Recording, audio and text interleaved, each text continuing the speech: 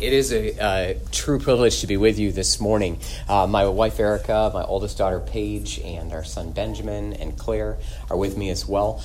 We live up in Woodbridge, and I am an active duty Air Force chaplain currently assigned to Arlington National Cemetery, where I do funerals for the Air Force, for Air Force members and their dependents. And so I do somewhere between 250 to 300 funerals a year there. So. And we will be moving to San Antonio, Texas this summer. I don't get a chance very often to preach. It's been the first time actually in 22 years that I've not held a pulpit every single Sunday morning over this past year. So any opportunity I have like this to come and to share God's word is one that I look forward to. So yesterday morning when I awoke to a text from Colby saying, any chance you can go and cover, I didn't have a sermon written, but I sat down yesterday afternoon and evening and early this morning and spent time in God's word, and I'm just really, really delighted to have the opportunity to be with you this morning. In November, my wife and I had the privilege of attending a pastor's retreat at the Billy Graham Training Center at the Cove in Asheville, North Carolina. If you've ever been to Asheville, you know it's an absolutely beautiful area. And the facility there, nestled in the mountains, was just incredible. It was stunning in November in particular as the leaves had changed colors, were beginning to fall, and the setting was absolutely magnificent. In the basement of the main meeting facility on that campus, there's a hallway. And that hallway is lined with photographs and stories.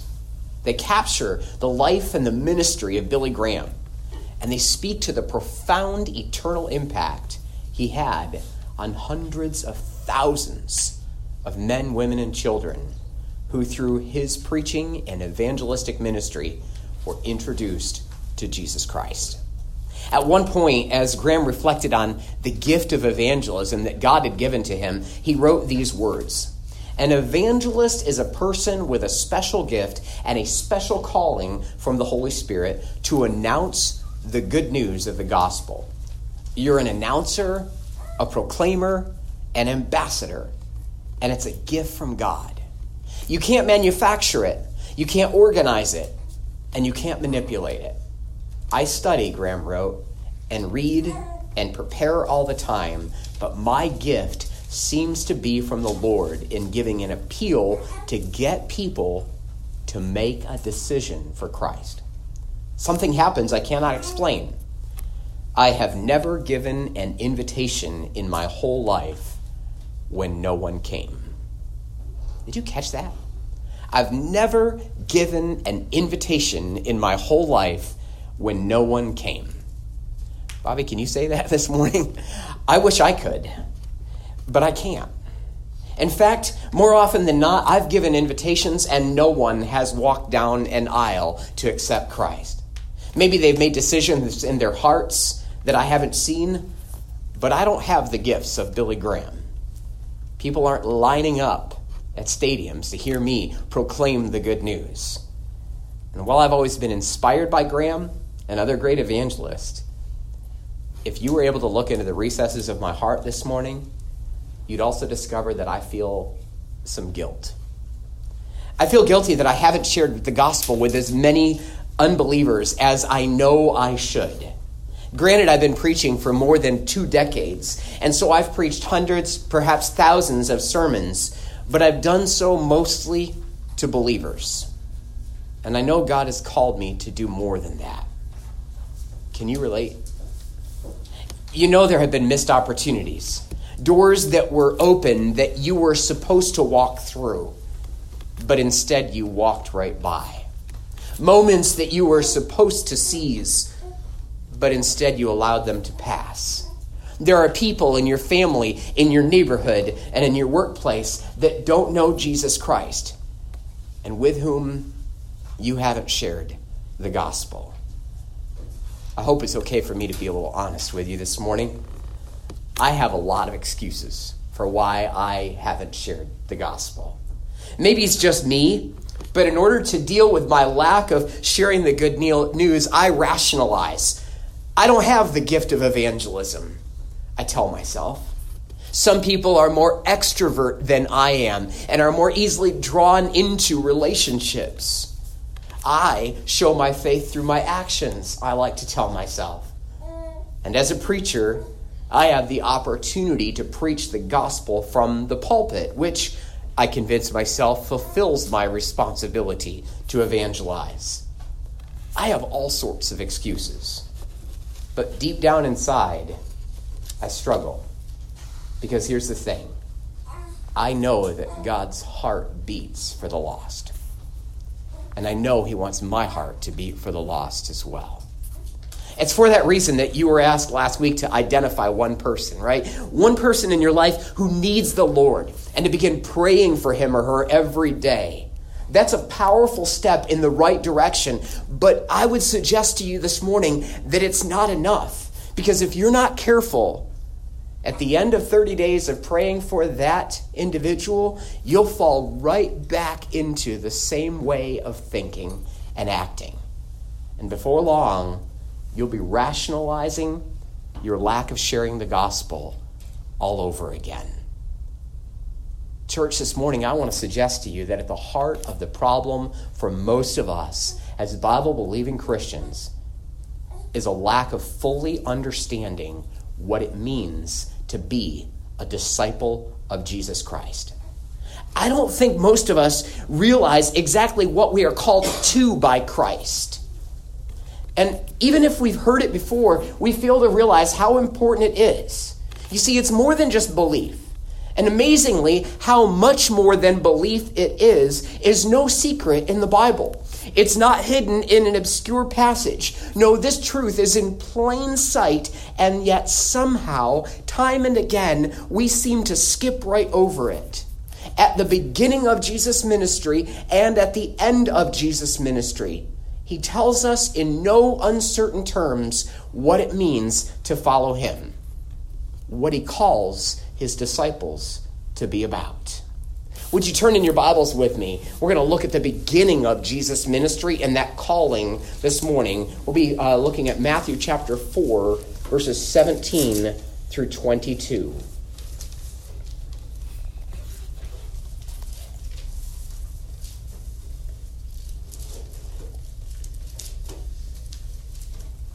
From that time, Matthew writes, Jesus began to preach, saying, "Repent, for the kingdom of heaven is at hand."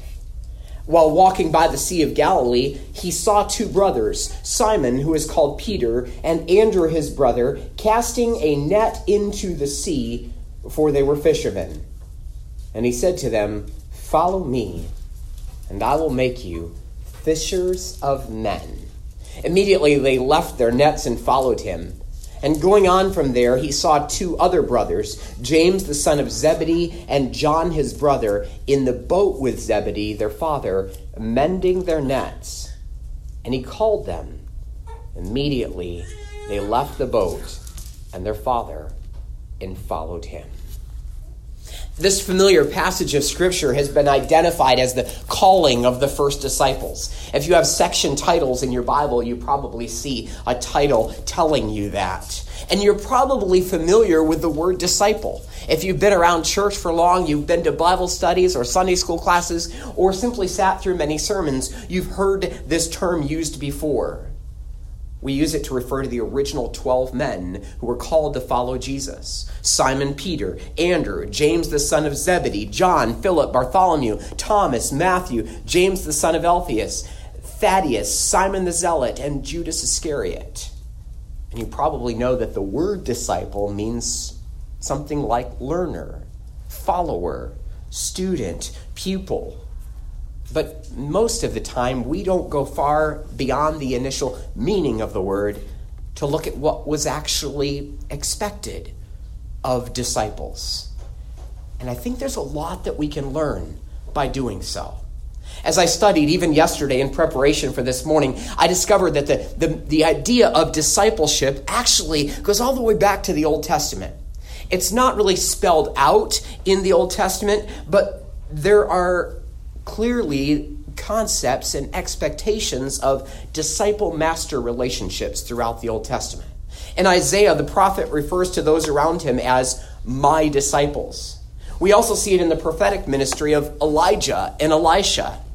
We see it with the scribes in Ezra and the wise counselors in Jeremiah. See, there was a societal norm of master-disciple relationship, even in ancient Israel. We also find disciples in secular ancient Greek society. There were pupils and adherents of great teachers like Socrates and Plato.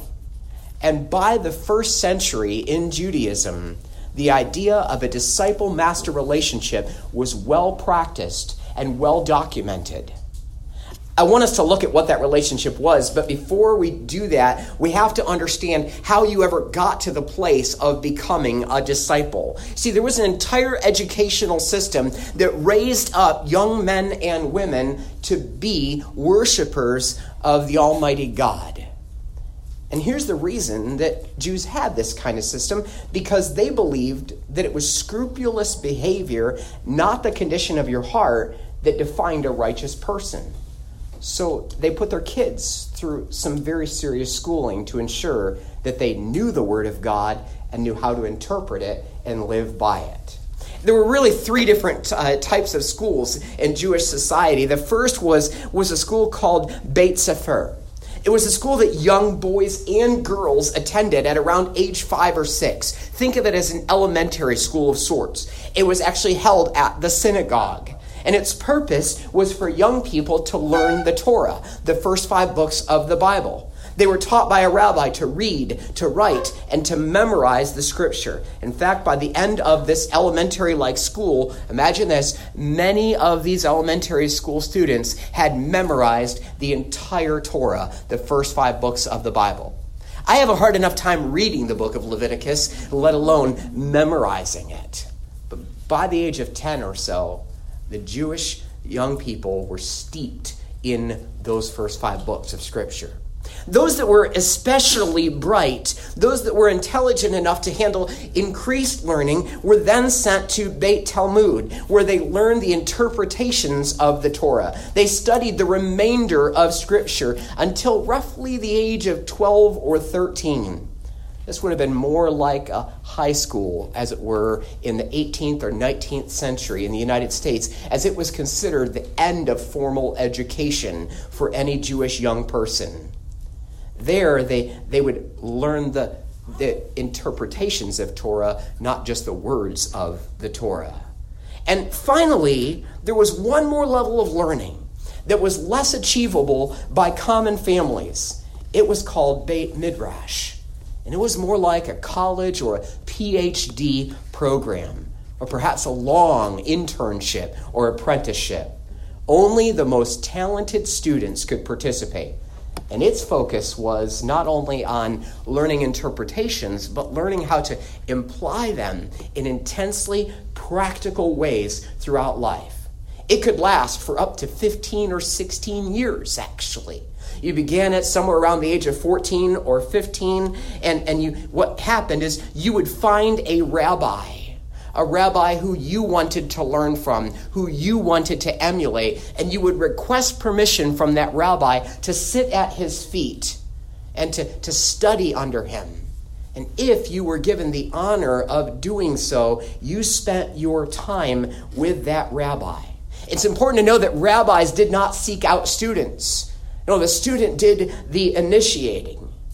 And if you were honored enough to have that role, then you would be called a disciple. It was then that you would be known as a follower, a pupil of that rabbi. Now, those programs had no curriculum. There was nothing written down. What would happen instead is, as you observed the rabbi also observed you. The rabbi would ask questions of you.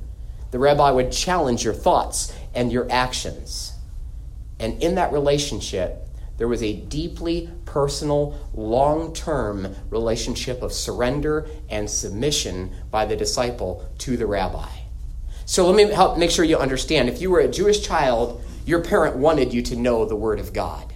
Make no mistake about it. They would send you to elementary school to learn the Torah. They would send you to some sort of middle or high school if you were really good to learn interpretations of the Torah. And if you were exceptionally intelligent and your family could afford to support you during your studies and travels, you could find a rabbi and gain permission to learn from him because he saw in you the potential to become like himself.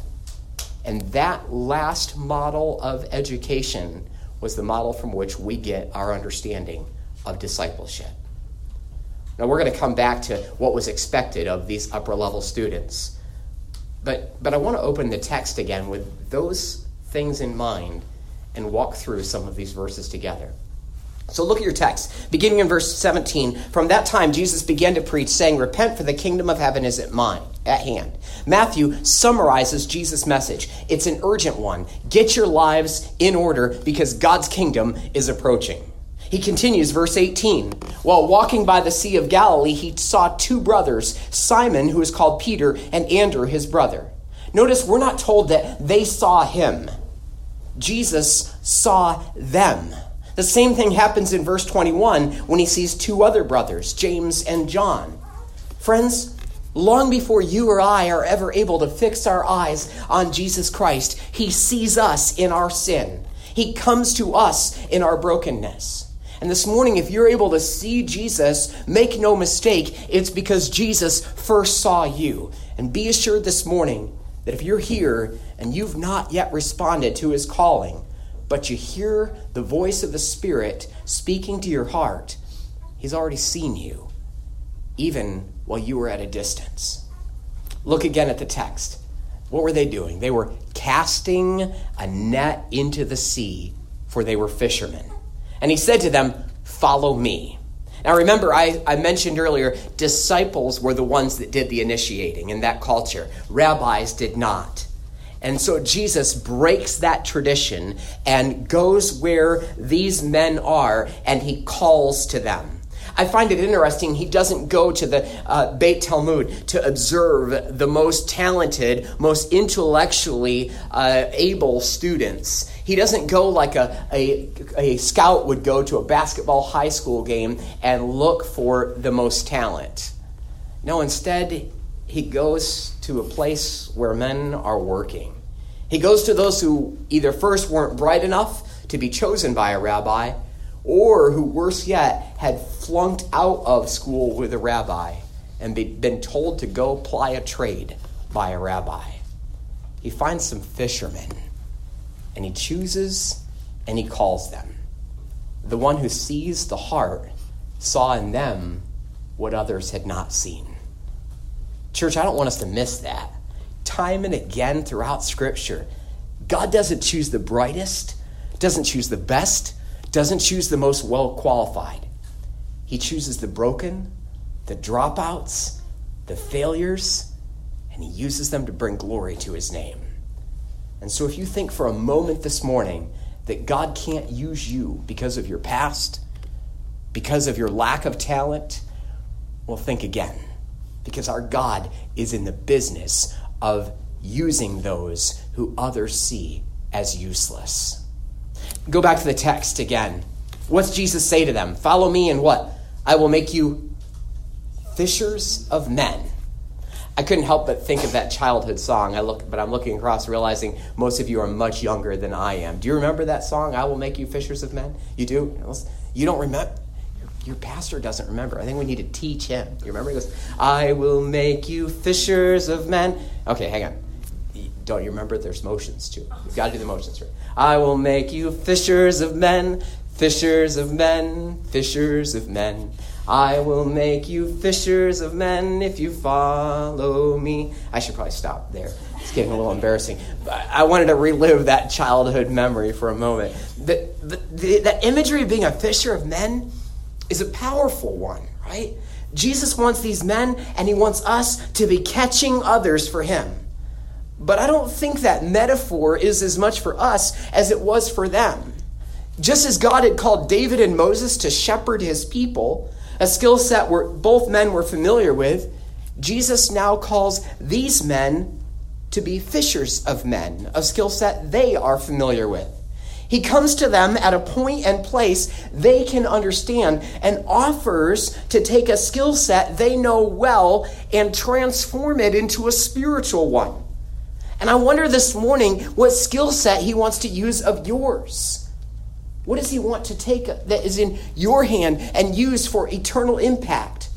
Maybe you're an accountant, an attorney, a teacher, a salesman, a military member, a government employee, a plumber, an electrician, a mother, a father. I don't know what your skill is this morning, but I know that God consistently meets us at our place and position in life and calls to offer to do with whatever we have in our hands what he wants to do in order to use it in miraculous ways for the kingdom of God.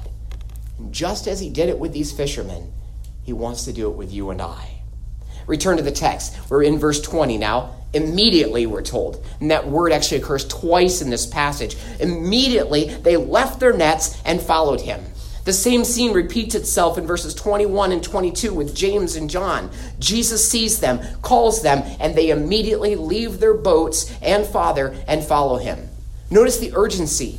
They don't put it off till another time. Well, Jesus, maybe I'll come and follow you next month or next year when I get things in order. No, they don't hesitate.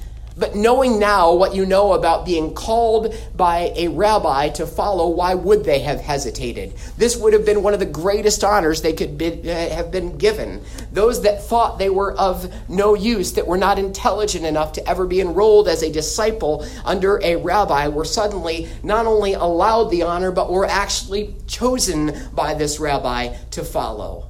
And I imagine that Zebedee, rather than saying, where are you going and why are you leaving me all alone with this boat and this business, was thrilled to see his boys go and do what every Jewish boy hoped, or every Jewish parent hoped their child, their son, would be able to do. And so they left, and they began their life of discipleship. But what did that lifestyle look like? Have you ever wondered?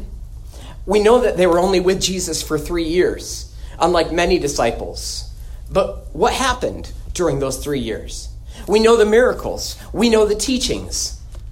But what of the expectations of these disciples in their maturation as followers? Well, there are actually 4 very commonly known expectations of disciples in the first century. And they're really helpful as we consider not only how the original 12 disciples went about following Jesus, but how we are to do so. And I think you'll see in a moment, as I did even yesterday as I studied, that they're going to bring us back to one of the primary callings as a disciple. Arguably, the calling that is the culmination of all other callings. Here are the 4 expectations. First, disciples were to memorize their teacher's words. I found this one really interesting, and here's the reason. The process of oral transmission was the only form of intergenerational communication. The great rabbis and scholars didn't write down their thoughts. It wasn't because they were illiterate. Actually, quite the opposite. Rather, they believed the form of writing should be preserved for Scripture, and their teachings ought to be handed down orally. And so the disciples in that day and age were expected to memorize the words and the teachings of their rabbis. Imagine how this applies then to the writing of the Gospels. The disciples already had Jesus' words committed to memory. So how hard would it have been to recall as the Holy Spirit began to inspire them those words once again? How does that apply to you and I? Well, Paul told us in Colossians 3:16, what? To let the word of Christ dwell in you richly. To me, that means more than just reading the red letters in the gospel. It means memorizing them. And if Jewish children could memorize the entire Torah, how much more should we memorize the words of Jesus Christ? Can I challenge you this week, in addition to praying for your one, to memorize a few words of Jesus, something that you had not previously committed to memory? So their first expectation was to memorize their teacher's words. Here's the second of 4. Disciples were expected to learn the traditions and interpretations of their teacher. In other words, they were expected to see life and Scripture through their rabbi's eyes. They watched how their rabbi kept the Sabbath, for instance, how he prayed, how he blessed food, and they were expected to learn from those practices. Is it any wonder that Jesus teaches the disciples about the Lord's Day? about the Sabbath, that he teaches the disciples how to pray, that they ask him, in fact, Lord, teach us to pray. We too should seek to understand Scripture through the teachings of Jesus Christ. And as we spend time with him on a daily basis, allow him to shape the way we go about the big and little things in life. So disciples were expected to memorize the teaching of memorize their teacher's words, and they were expected to learn the traditions and interpretations of their teacher. The third of four expectations was that they were expected to imitate their teacher's actions. Like a child who picks up on his or her parents' behaviors, disciples were to do what their rabbis did. Their deeds, speech, and conduct were all to reflect those of their rabbi.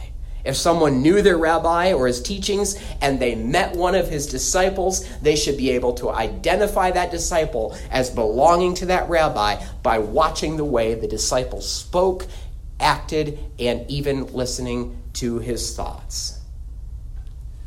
Let me ask you, if someone gets to know you, can they tell that you belong to Jesus? Is there such a striking resemblance that they would say, you look like Jesus, you sound like Jesus, you act like Jesus? And if following Jesus were a crime, could someone pick you out of a lineup because you resemble him? Finally, disciples were expected to make other disciples. In other words, disciples in Judaism, not just in Christianity, were expected to spiritually reproduce. Just as they had been invited into a lifestyle, a relationship that had changed them, so they were to invite others into that same relationship. It wasn't an option. It wasn't an additional credit assignment. No, it was the climax of discipleship, as it were. It was what every other step of this journey led to. Discipleship wasn't just for the benefit of the disciple. It was to share this new life with others. And without spiritually reproducing, disciples would eventually flunk out. In fact, every other expectation only built up to this one. Because once a disciple reproduced spiritually, the way of interpreting Scripture and living would continue on. If disciples did not make other disciples, the rabbi's teachings and interpretations would die with the first disciples. All of those expectations, memorizing the rabbi's words, learning his traditions and understanding of Scripture, imitating his actions, and making other disciples, were only possible through an intimate, personal relationship. They were only possible by authentic, vulnerable interactions in which the disciple submitted himself to the rabbi and allowed the rabbi to mold and shape his actions and behaviors and even thoughts. Discipleship meant surrender. It meant abandonment, obedience, commitment, loyalty, devotion. Ultimately, it meant spiritual reproduction. Are you still with me? So Jewish children were educated early on to obey the law in order to be righteous. And some children were able to continue on into higher education, into this type of master-disciple relationship. But they had to find those rabbis themselves. And if they were given that honor of being a disciple, they were expected to memorize his words, learn his ways, imitate his actions, and reproduce themselves. All that happened through this intensely personal and committed relationship.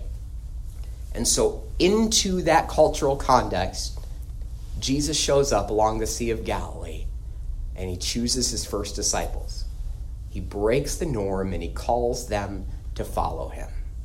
Now, I don't want you to miss what's next, because everything has been building to this point. You see, I believe at the heart of every scripture passage, there was a central idea, one that was the reason for the human author to pen the words and the Holy Spirit to inspire them. And I think the central idea of this particular passage is in verse 19, which we looked at just a moment ago. You see, Jesus doesn't highlight the first expectation of discipleship in his invitation. He doesn't say, come follow me and I'll show you how to memorize my words, though he will. He doesn't highlight the second expectation of discipleship in his culture. Come, follow me, and I'll show you how to observe the Sabbath and teach you how to pray and interpret traditions and customs from Scripture, though he will. He doesn't highlight the third expectation. Come, follow me, and I'll teach you how to behave so that you might imitate my actions. With such profound teachings as turn the other cheek and love your enemies, and through his examples and his interactions with religious leaders and Samaritans, and even Gethsemane and on the cross, Jesus would teach them how to act. But that's not a part of his initial calling. No, why does he encourage them to come and ask them to come and follow him? What is it that stands out among all expectations? Here's what he says: come, follow me, and I will make you fishers of men. Discipleship is about all the things I just mentioned, but without the last truth, that of spiritual reproduction, we don't have genuine discipleship. Jesus came to seek and to save the lost. He came so that whoever believes in him should not perish, but have everlasting life. He came not for the healthy, but for the sick. And his followers must be on the same mission to bring others into a relationship with God in Christ. Ladies and gentlemen, at the heart of being a disciple of Christ is the imperative to reproduce ourselves spiritually. You and I need to be convinced of that. To put it simply, disciples make disciples. We know this is important not only because Jesus begins this discipleship course for these four men with this teaching, but he finishes the education of the disciples at the very end of Matthew with the same truth. Do you remember what he says in Matthew 28, 19-20? To the then 11 disciples on the mountain in Galilee, go therefore and what? Make disciples of all nations, baptizing them in the name of the Father and of the Son and of the Holy Spirit, teaching them to observe all that I have commanded you. And behold, I am with you always to the end of the age. Go and make disciples. I called you to it in the beginning when I called you at the Sea of Galilee. I chose you to do this. Now go and do it. And like bookends, Matthew calls our attention to the heart of discipleship. Disciples make disciples. We're not called to make Christians. Did you know that? Did you know that the term Christian is actually only used 3 times in the Bible? The term disciple, on the other hand, is used close to 300 times. We're not called to make converts. We're not called to make believers. No, we're called to invite others to become disciples.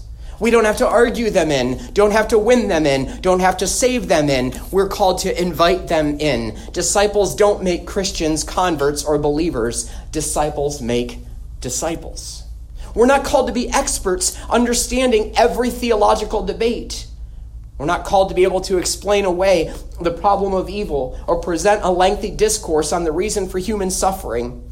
We're not called to argue or prove our stance on eschatology, the millennium, or the election. We're called to do what the apostles did, testify to what we've seen and heard, to tell others about what Jesus has done for us, about how he's saved us from the bondage we once lived in, about how he's delivered us from death to life, about how he's opened our eyes to see what matters now and for eternity. Disciples don't need to be great theologians in order to witness. I'm not saying don't become a great theologian, by the way, but I'm saying you don't need to be one in order to share Christ with others. Disciples just need to make disciples. And while some are called to what we call vocational ministry, studying the word, devoting their livelihood to gospel ministry, we're not all called to that. We're not all called to be missionaries in foreign lands. We're not all called to be pastors. We're not all called to be church planters, but all of us are called to be disciples. And disciples make disciples. Like Jesus, you and I are called to go where people are today, onto the highways and byways of life, to move out of our comfort zones, out of our Christian circles, and into the world. Like our Master, we are to find people where they are, and as Paul admonished, be all things to all people so that we might win some. Foundation Church, that means not just opening the doors of this building on Sundays and hoping unbelievers will come in and hear the word as churches have done for centuries before. It means taking the word to the people. It means finding ways to go where would-be disciples live and work, and investing yourselves in them so that you might spiritually reproduce. Because disciples make disciples. Perhaps we've made evangelism too complicated. Don't get me wrong. We should know how to present the gospel. We should be ready to give a reason for the hope that is within. But if you've used your lack of speaking skills, your lack of an extroverted personality or charisma, or any other reason as an excuse for not sharing the gospel, it's time for you and I to realize that we're not called to be Billy Graham. We're called to share what God has done in our lives. To us does not belong the responsibility of converting others, only that of inviting others into the life of following Jesus that we are on. Because disciples make disciples. As we come to a close this morning, can I ask you, are you convinced that discipleship must lead to spiritual reproduction? Maybe you've never considered that before. I pray that today the Holy Spirit has opened your eyes to that truth, because Jesus is unmistakably clear about it. Disciples make disciples. Maybe this morning you're stuck in your spiritual development.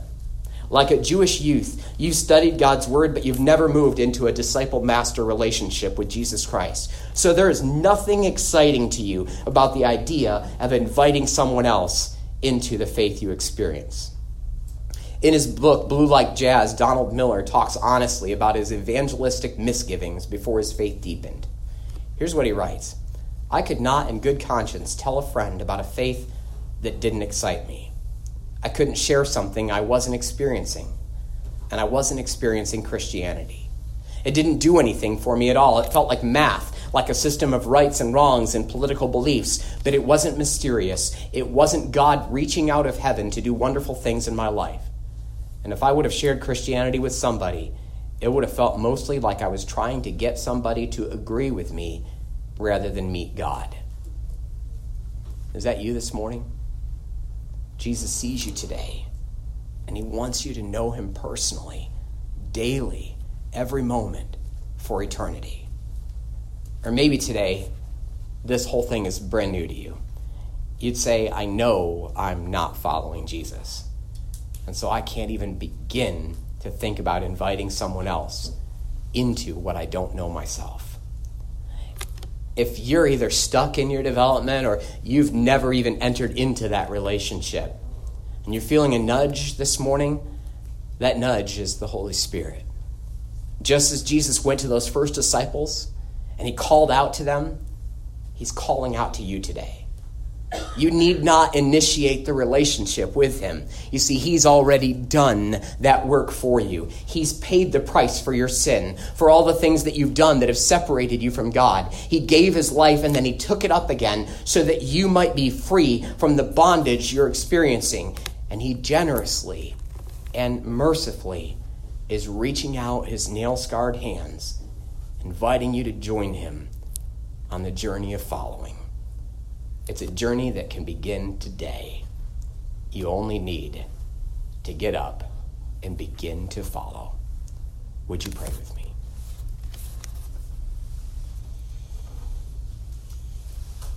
God, we thank you for seeing us when we were far away, seeing us in our brokenness, seeing us in our utter sinfulness and our lost condition.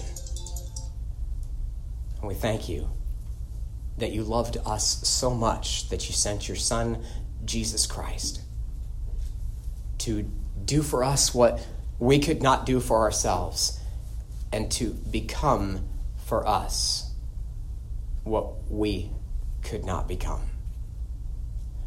We thank you then that God, we need not be the ones to initiate this relationship with you, but in Jesus Christ, you have initiated a relationship.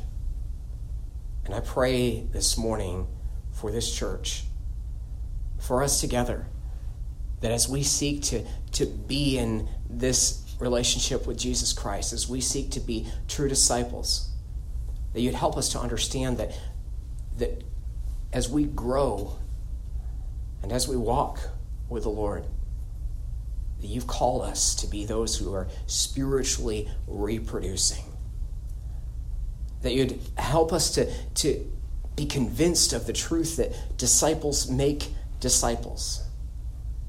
And I ask this morning that if we're stunted in our growth, if somehow we've made excuses for ourselves for why we're not sharing the gospel with others, that you would open our eyes afresh to the importance of this calling.